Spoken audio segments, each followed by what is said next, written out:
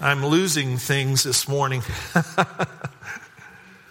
Well, January is here, and January is a time of recalibration, a time of evaluation and planning, of setting new goals, and of turning over new leaves. Businesses often recalibrate their performance in January. The last year is reviewed, inventory is taken, revised goals and strategies are implemented to help refocus employees for optimum efficiency and success. Budgets are tweaked and plans are put in place for the new year that lies ahead. Individuals also often use January as a time of recalibration. A trip to one's family physician is booked to obtain a snapshot of overall health and address any concerns. Gyms and weight loss programs swell with new members who have resolved, at least momentarily, to do something about the extra pounds that latched on for a ride over the past year. I don't know about you, but a few of those found me. Planned recalibrations are made from everything from reducing or paying off the balance owing on the credit cards to controlling one's temper to spending more time with family and friends. January is also a good time for recalibration in the most important arena of our lives, our relationship with God. January is a good time for spiritual recalibration. One of the phrases the Bible uses to describe spiritual recalibration is turning to God. Turning to God. Deuteronomy 30:10 says, "For the Lord will again take delight in prospering you, as he took delight in your fathers, when you obey the voice of the Lord your God, to keep his commandments and his statutes that are written in the book of the law, when you turn to the Lord your God with all your heart and with all your soul." Well, what does it mean to turn to the Lord or to turn to God? We're going to explore this question today by looking at the life of an individual whom the Bible says excelled in turning to God, who excelled in spiritual recalibration. His name?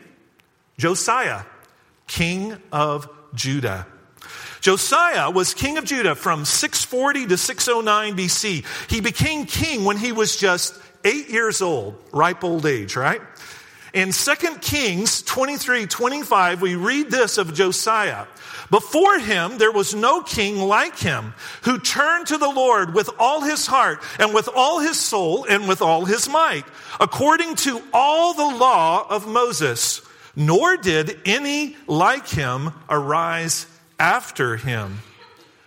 The term "turn to the Lord" is a common phrase within the Old Testament. The most common Hebrew word for turn is the word shuv. Most commonly, shuv refers to changing course or direction or returning from a journey or location. But shuv can be used metaphorically to connote repentance as turning away from the wrong path. Used metaphorically, shuv connotes changing one's orientation to God. This reorientation can be either positive, in other words, turning away from sin and to God, or it can be negative, turning away from God and to sin. In the Old Testament, Israel's relationship with God is conceived as a kind of journey, with obedience depicted as Israel walking toward or with God. The covenant relationship is understood as walking in obedience to Yahweh. When one sins or turns away from God, this is understood as heading in the wrong direction. The individual or community must then turn back toward God. Repentance, however, is not just a change in direction in terms of action, but also a change in the orientation of the heart that results from an acknowledgement and regret over wrongdoing. When the Hebrew prophets proclaimed impending destruction as a result of Israel's sinful behavior, the prophets called for repentance. If the people would turn, shuv, from their wrongdoing, they could receive forgiveness and thus avoid disaster. However, as the prophets testify, Israel, much like us, oftentimes continually refused to turn back to God and suffered the consequences.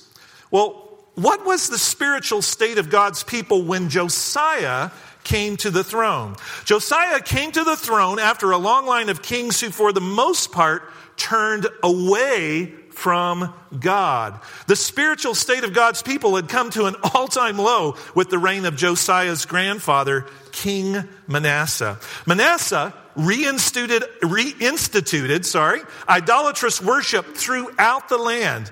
This included altars of worship to Baal, Asherah, and other foreign gods in the temple itself. Manasseh also practiced sorcery, divination, consulted mediums and spiritists. He murdered many innocent people, and he even sacrificed his own sons in fires of worship to false foreign gods. By the time that Manasseh's grandson Josiah came to the throne, the temple was in significant disrepair. It wasn't even being used. The book of the law had been lost, and most of the people had become entrenched in worshiping other gods. Now remember that we said that the word shuv, to turn, can be used metaphorically, either positively or negatively. In the case of King Josiah, shuv is used to speak positively of him turning away from sin and to God. Well, what did turning to God specifically entail in King Josiah's life? And what can we learn from his example? I want to mention three things. First, Josiah demonstrated a heart that was turned to God through zeal for corporate worship. Josiah demonstrated this zeal by ordering that the temple be repaired and that the worship of Yahweh be reinstated. In verse 3, we read, "In the 18th year of King Josiah, the king sent Shaphan, the son of Azaliah, son of Meshullam, the secretary, to the house of the Lord, saying, 'Go up to Hilkiah, the high priest, that he may count the money that has been brought into the house of the Lord, which the keepers of the threshold have collected from the people. And let it be given into the hand of the workmen who have the oversight of the house of the Lord. And let them give it to the workmen who are at the house of the Lord, repairing the house. That is, to the carpenters and to the builders and to the masons. And let them use it for buying timber and quarried stone to repair the house. But no accounting shall be asked from them for the money that is delivered into their hand, for they deal honestly.'" Josiah had somehow come to understand the importance of corporate worship and knew from stories passed down to him through some of his ancestors the importance of worshiping God. He made the cleaning, the repair, and the restoration of the temple a priority. We also know that Josiah had a zeal for corporate worship because he reinstituted the Passover festival, an important annual festival God had commanded the Israelites to observe as they remembered the miraculous deliverance of their ancestors from Egyptian bondage. In chapter 23, verse 21, we read, "And the king commanded all the people, 'Keep the Passover to the Lord your God, as it is written in the book of the covenant.' For no such Passover had been kept since the days of the judges who judged Israel, or during all the days of the kings of Israel, or of the kings of Judah. But in the 18th year of King Josiah, this Passover was kept to the Lord in Jerusalem." The reinstitution of the Passover in a public format was revolutionary. This was the first centralized celebration of the Passover since the time of the judges in Israel. With the exception of a single large Passover celebration initiated by King Hezekiah, the Passover had basically remained a family rite from the time of the judges until Josiah's policy change. I need to give you a warning now. There's some potentially uncomfortable questions ahead. Let's get a little personal. Does your zeal for corporate worship evidence a heart toward God? For you, is corporate worship a passion or an optional activity to be engaged in if you have time for it? Are you regularly present in corporate worship because you love God and you want to declare His praise with His people? Christ Church? Or does your frequency of attendance in attending corporate worship fit the mold of those Christians mentioned in Hebrews, those who fail to regularly assemble together? God says through the writer of Hebrews, don't do that. Don't turn away from God by failing to regularly show up for corporate worship.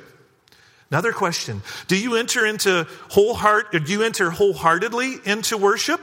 Or do you stand or sit as a spectator like a consumer in a performance?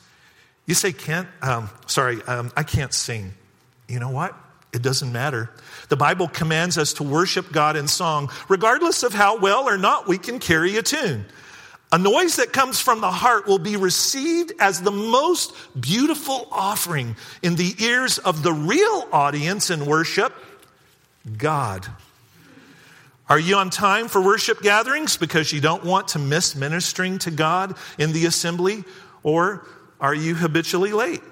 Is your mindset that as long as you arrive in time for the sermon, that you've done your duty and arrived for the good stuff? Ouch. Brothers and sisters, I say to you that the good stuff begins at 9 a.m. Or if you come to the second service, it begins at 10:45 a.m. every Sunday at the very start of our gathering. God longs for us, his people, to worship him together as a family. Far too often, our actions, such as habitual tardiness to corporate worship, evidence self-centered hearts focused upon what we can get rather than on what we can give to God and Christ's body. Well, whatever your specific responses to these potentially uncomfortable questions that I've just asked us, God says to you today, turn to me. Well, Josiah demonstrated a heart turned to God through his zeal for corporate worship. He also evidenced a heart turned toward God through his reverence for God's word. We learn in the narrative that while the temple was being repaired, the book of the law, that would be for us the Bible, okay, but just the Old Testament at that time. The book of the law, which had been lost, was discovered by the workmen. Listen to what it says. And Hilkiah, the high priest, said to Shaphan, the secretary, I have found the book of the law in the house of the Lord. And Hilkiah gave the book to Shaphan, and he read it. Then Shaphan, the secretary, told the king, Hilkiah the priest has given me a book. And Shaphan read it before the king. Now listen to this. Listen to Josiah's response. When the king heard the words of the book of the law, he tore his clothes. And the king commanded Hilkiah the priest and Ahikam, the son of Shaphan, and Achbor, the son of Micaiah, and Shaphan, the secretary, and Asaiah, the king's servant, saying, Go inquire of the Lord for me and for the people and for all Judah concerning the words of this book that has been found. For great is the wrath of the Lord that is kindled against us, because our fathers have not obeyed the words of this book to do according to all that is written in it. When Josiah heard God's word read, he did something drastic. He tore his robes and wept. This was the king. In Bible times, ripping your clothes was a sign of extreme grief and distress. This practice always marked a tragic situation like death, shock, or extreme shame. Tearing one's clothes was also sacrificial, as clothes were relatively much more expensive than they are today. Ripping your clothes was a way of showing that status and respect mattered little in light of the tragic circumstances at hand. God's word cut Josiah to the quick. He knew immediately that he was a man of unclean lips and lived among a people of unclean lips. He feared God's judgment upon himself and the people. Well, what did Josiah do next? He sent the priests and other officials to go and inquire of the Lord for himself and all the people. He was saying this in modern day. This is a Kent paraphrase. Guys, we've blown it big time. Go and ask God what's going to happen to us. Go and ask him what we are to do. Well, the priests and the officials went to inquire of the Lord through a prophetess of the Lord named Huldah. Remember, in those times, the Holy Spirit didn't dwell inside believers as he does us today. The children of God had to rely upon individuals upon whom the Holy Spirit would rest to hear direction from God. In verse 15, we read Huldah's response. And I'm just going to paraphrase this because our time is short today. Basically, Huldah says this. She said, you know what? Guys, it's too late. The people have so consistently refused God. They've been so stubborn for God for so long. He's given chance after chance after chance after chance. The chances have run out. Judgment is not going to be averted. Judah is going to fall. You're going to be taken into captivity. But she says something else. She says, but tell the king this. Because the king, when he heard the words of the law, wept in my presence, because his heart was soft, because he was torn apart by what he heard, tell him that he will not end up in captivity. He will die and be taken to be with his ancestors. God was saying that they had messed up for so long that grace had run out, that judgment would come. But Josiah was going to miss this. In fact, Josiah, he didn't just respond with reverence in his response when he heard the word. Listen to what else he did. Then the king sent, and all the elders of Judah and Jerusalem were gathered to him. And the king went up to the house of the Lord, and with him all the men of Judah and all the inhabitants of Jerusalem, and the priests and the prophets, all the people, both small and great. And Josiah read in their hearing all the words of the book of the covenant that had been found in the house of the Lord. And the king stood by the pillar and made a covenant before the Lord to walk after the Lord and to keep his commandments and his testimonies and his statutes with all his heart and all his soul, to perform the words of the covenant that were written in the book. And all the people joined in the covenant. Even though he heard the word from God that judgment was not going to be averted, he still said, God, we're going to follow you. We're going to obey you. We're going to walk in covenant with you. What about you? What about me? Does your reverence for God's word indicate a heart turned toward God like Josiah's? Are you hungry for God's word? Do you regularly feed on God's word? Is your mindset that you can't live without it? Like Josiah, do you believe that the Bible contains God's blueprint, his commands for life? Or do you treat the Bible as a book of suggestions meant to be lived out in ages gone by, but not today? Like Josiah, do you have a hunger to hear God's now word to you, to understand the relevance of the Bible's contents to your everyday life, and to hear God's perspectives in your life situations? Or do you practically attempt to keep God from getting too close because what he might say or what he might ask of you? Again, however you might currently answer those questions that I just asked, God says to you today, turn toward me. Well, Josiah demonstrated a heart turned toward God through his zeal for corporate worship, by his reverence of God's word, and thirdly, by repenting from sin. Josiah didn't just listen to God's word, he responded to it in obedience. He recognized through hearing God's word that some big changes were needed in his life and in the life of the people. Josiah responded to God's word by going on a rampage, a holy rampage. He declared a holy war against any practice that God prohibited in his word. Listen, I'm going to read some of this. There's a long passage. I'd encourage you later today, go and open up 2 Kings 22 and 23. Read both chapters and you'll get the whole flow of the story of Josiah's life. But listen to this.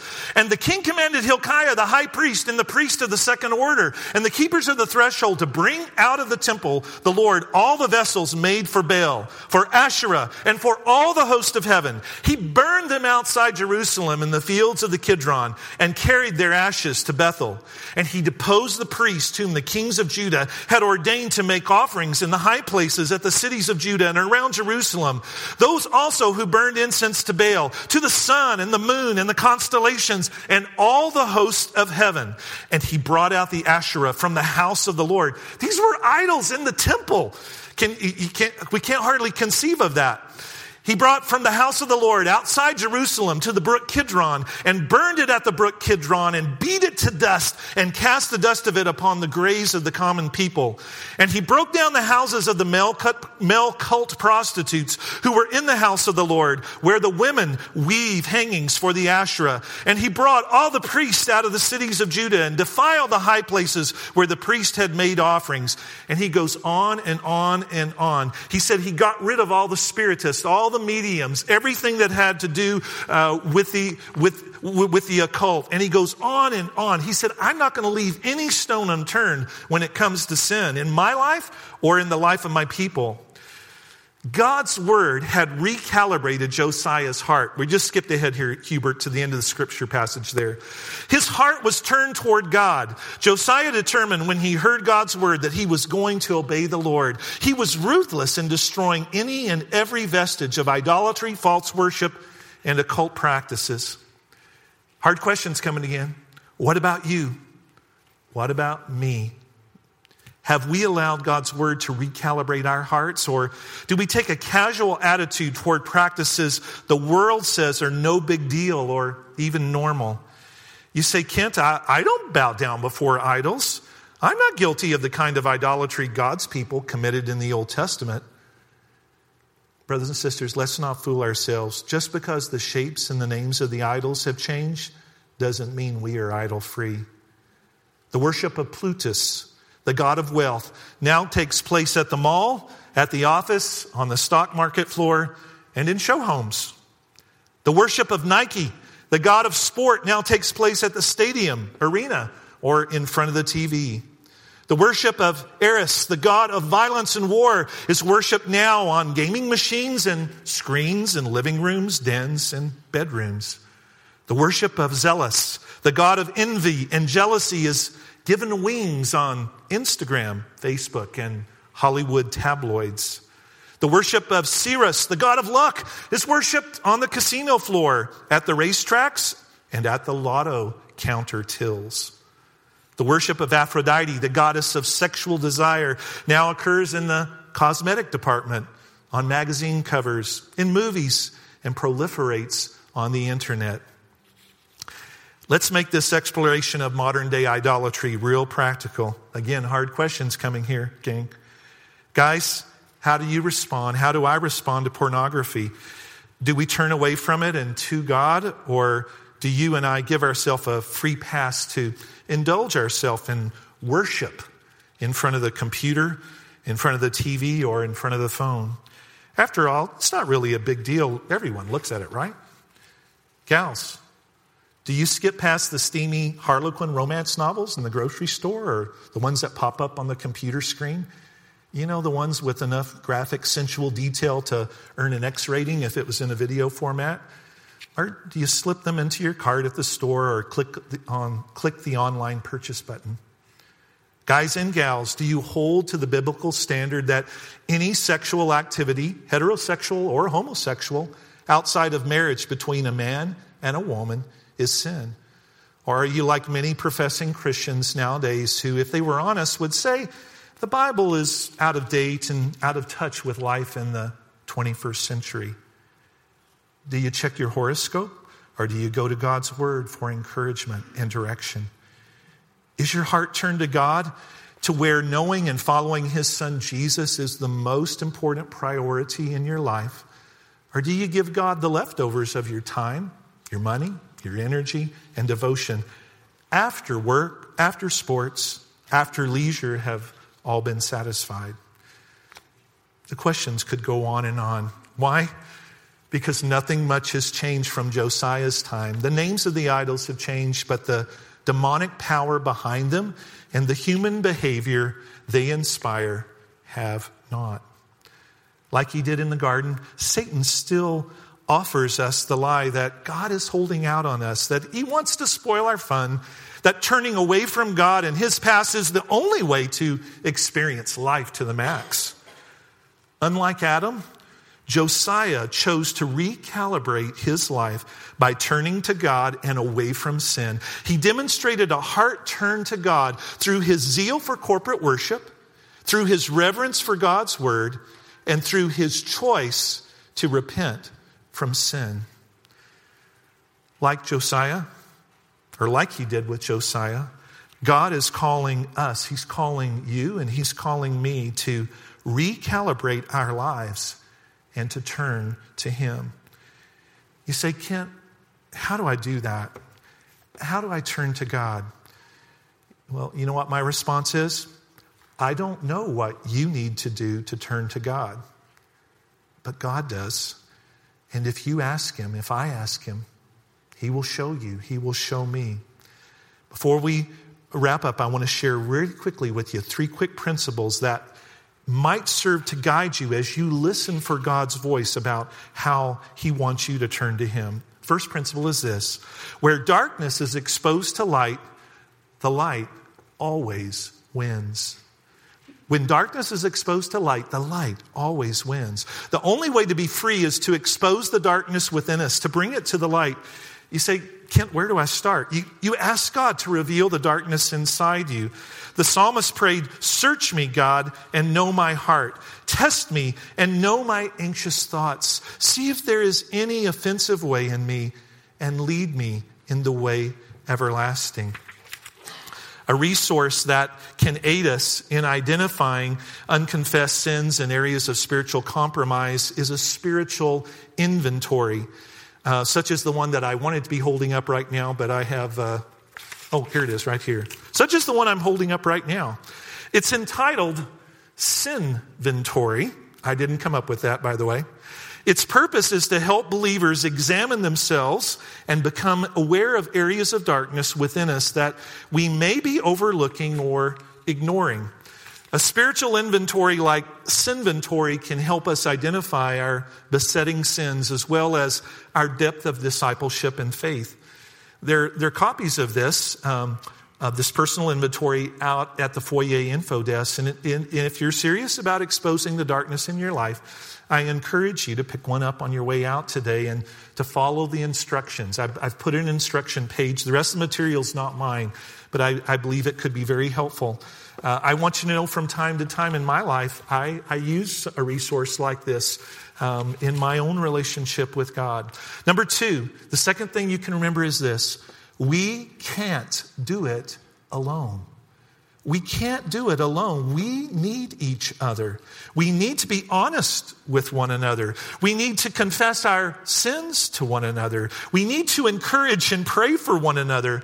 And we need to hold one another accountable. And that's a choice that we make or we don't make to allow ourselves to be held accountable. Friends, the prescription for the patient is also the same prescription for the doctor.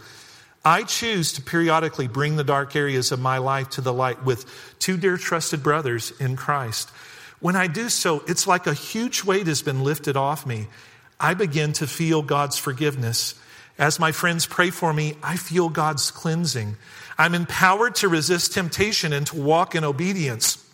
You can experience that same kind of freedom if you will choose to expose the darkness inside you.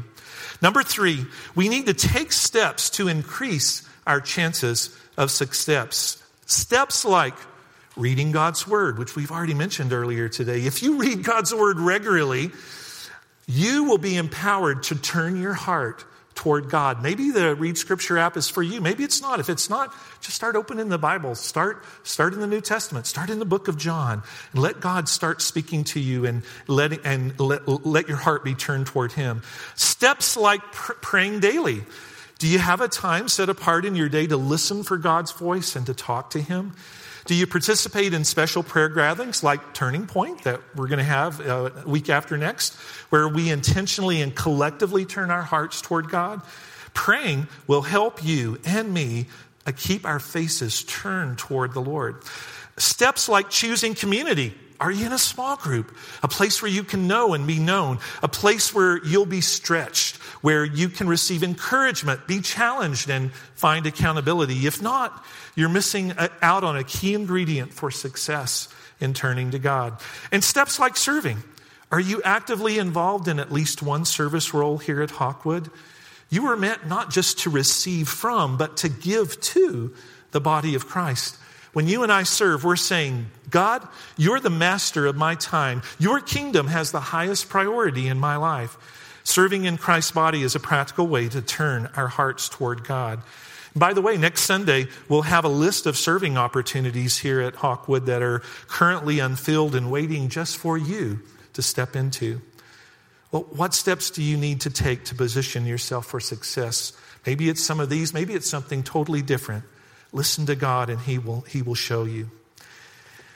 Now is the time for spiritual recalibration. As we begin 2020, God is calling you and me to turn away from all other gods, all other loves, all other priorities. Like King Josiah, let us be individuals and a people who turn to God. Let's pray.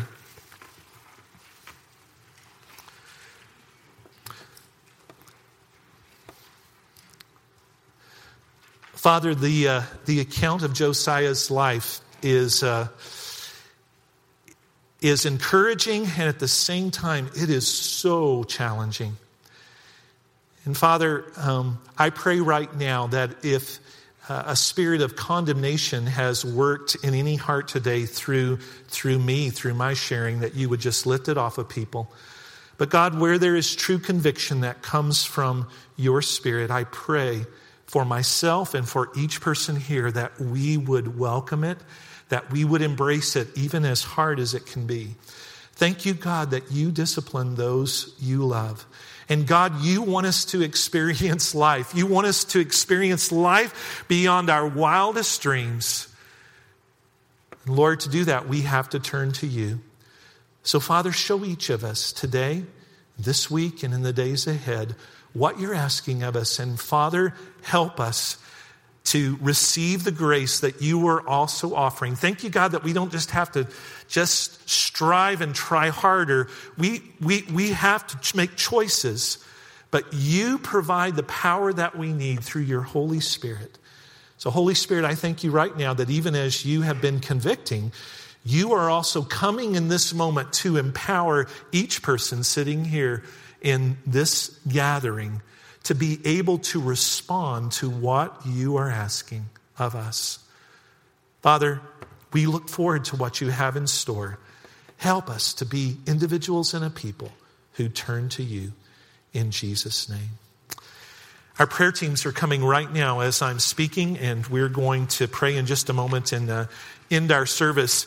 If you're here today and you have never given your heart and your life to Jesus Christ, you've never received him as your Lord, as the master of your life, that's the very first step in turning to God. It's placing your faith in Jesus Christ, who died on the cross for your sins and who rose again from the dead to give you life.